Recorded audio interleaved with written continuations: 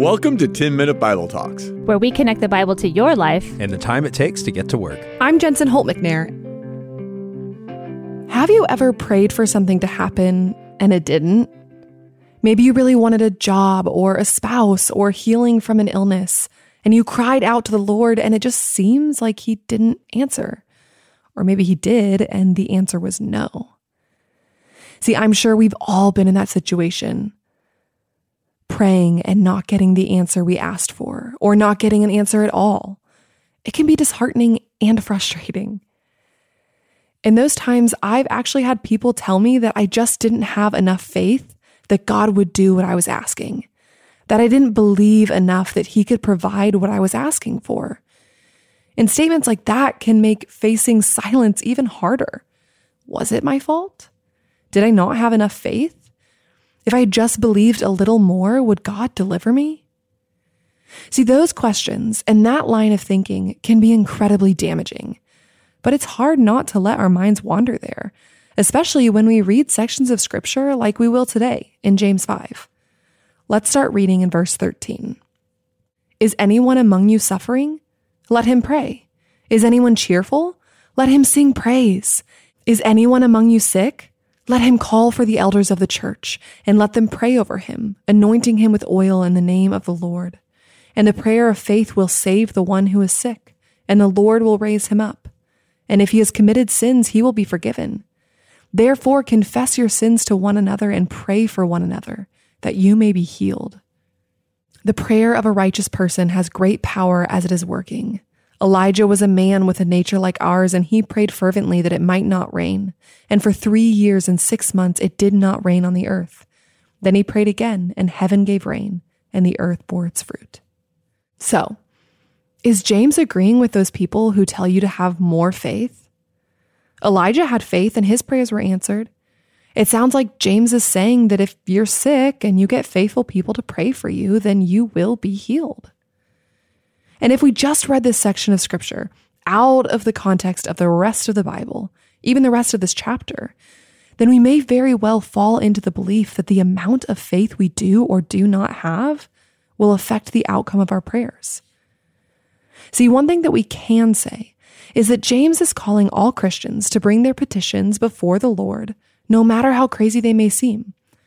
We are called to pray to God about these things. And when we pray, we're to have faith that we follow a God who can and will answer our prayers.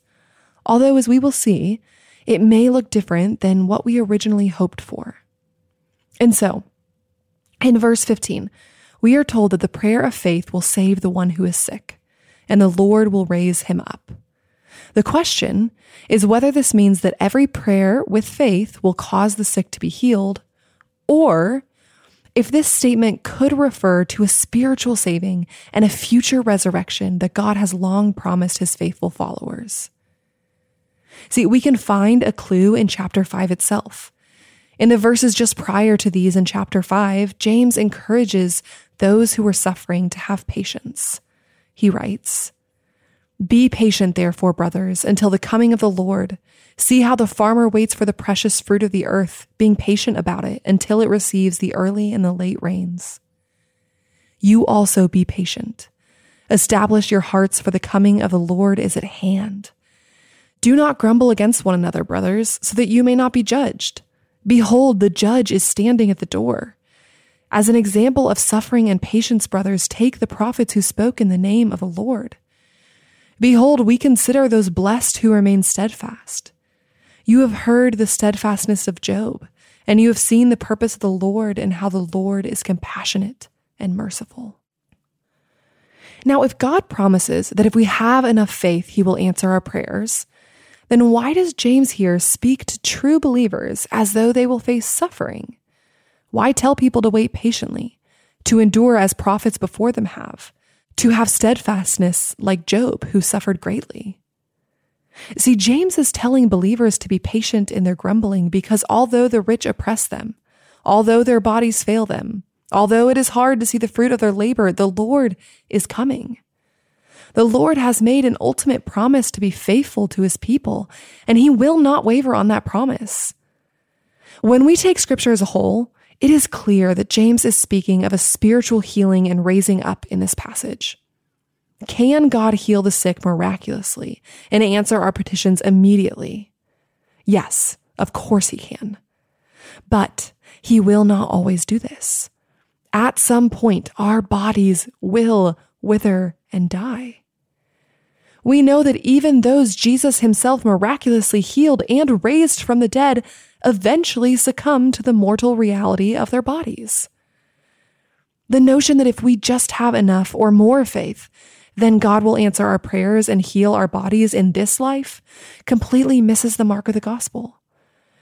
Jesus doesn't promise that our faith will deliver us comfortable lives. God will not always answer prayers the way we want, no matter how much faith we have. Instead, God will always be faithful to what he has ultimately promised to believers. Our faith in Jesus does not guarantee us unlimited answer to prayers for healing, but it does guarantee us something of far greater value. And we find evidence of what is guaranteed in 2 Corinthians 5, verses 1 through 10. For we know that if the earthly tent we live in is destroyed, we have a building from God, an eternal house in heaven, not built by human hands. Meanwhile, we groan, longing to be clothed instead with our heavenly dwelling, because when we are clothed, we will not be found naked. For while we are in this tent, we groan and are burdened, because we do not wish to be unclothed, but to be clothed instead with our heavenly dwelling, so that what is mortal may be swallowed up by this life. Now the one who has fashioned us for this very purpose is God, who has given us the Spirit as a deposit, guaranteeing what is to come. Therefore, we are always confident and know that as long as we are at home in the body, we are away from the Lord. For we live by faith, not by sight. We are confident, I say, and would prefer to be away from the body and at home with the Lord. So we make it our goal to please him, whether we are at home in the body or away from it. For we must all appear before the judgment seat of Christ, so that each of us may receive what is due us for the things done while in the body, whether good or bad. You see, we have a guarantee of life with Christ in a new creation with a new body, fully restored, fully healed. A life with no suffering, no pain, no tears. That is guaranteed. We have faith that God will hear and be faithful to our prayers because he has already promised deliverance from our earthly pain eternally. As 2 Corinthians tells us, the goal of our mortal life is not to be comfortable, healthy, and wealthy. It says clearly that while we are here, we will groan and be burdened because we are not at home with Christ. James knew that we would face suffering too, but he also knew that the Lord is coming, and he is faithful to save and raise up his faithful followers to find complete restoration, living alongside him in a new creation. And so we pray faithfully to a God who hears us, to a God who has already promised us more than we could ever hope for. So when it feels like God isn't hearing you, when it feels like he is saying no, remember, you have already been given a guaranteed, ultimate yes to life with Christ. A life that you were created to live alongside your Creator for all of eternity. Before you forget, sign up for the 10-Minute Bible Talks newsletter. Hit the link in the show notes and you'll get an email every Wednesday that will help encourage you in the middle of the work week and bring you deeper in your walk with Jesus. Thanks for listening.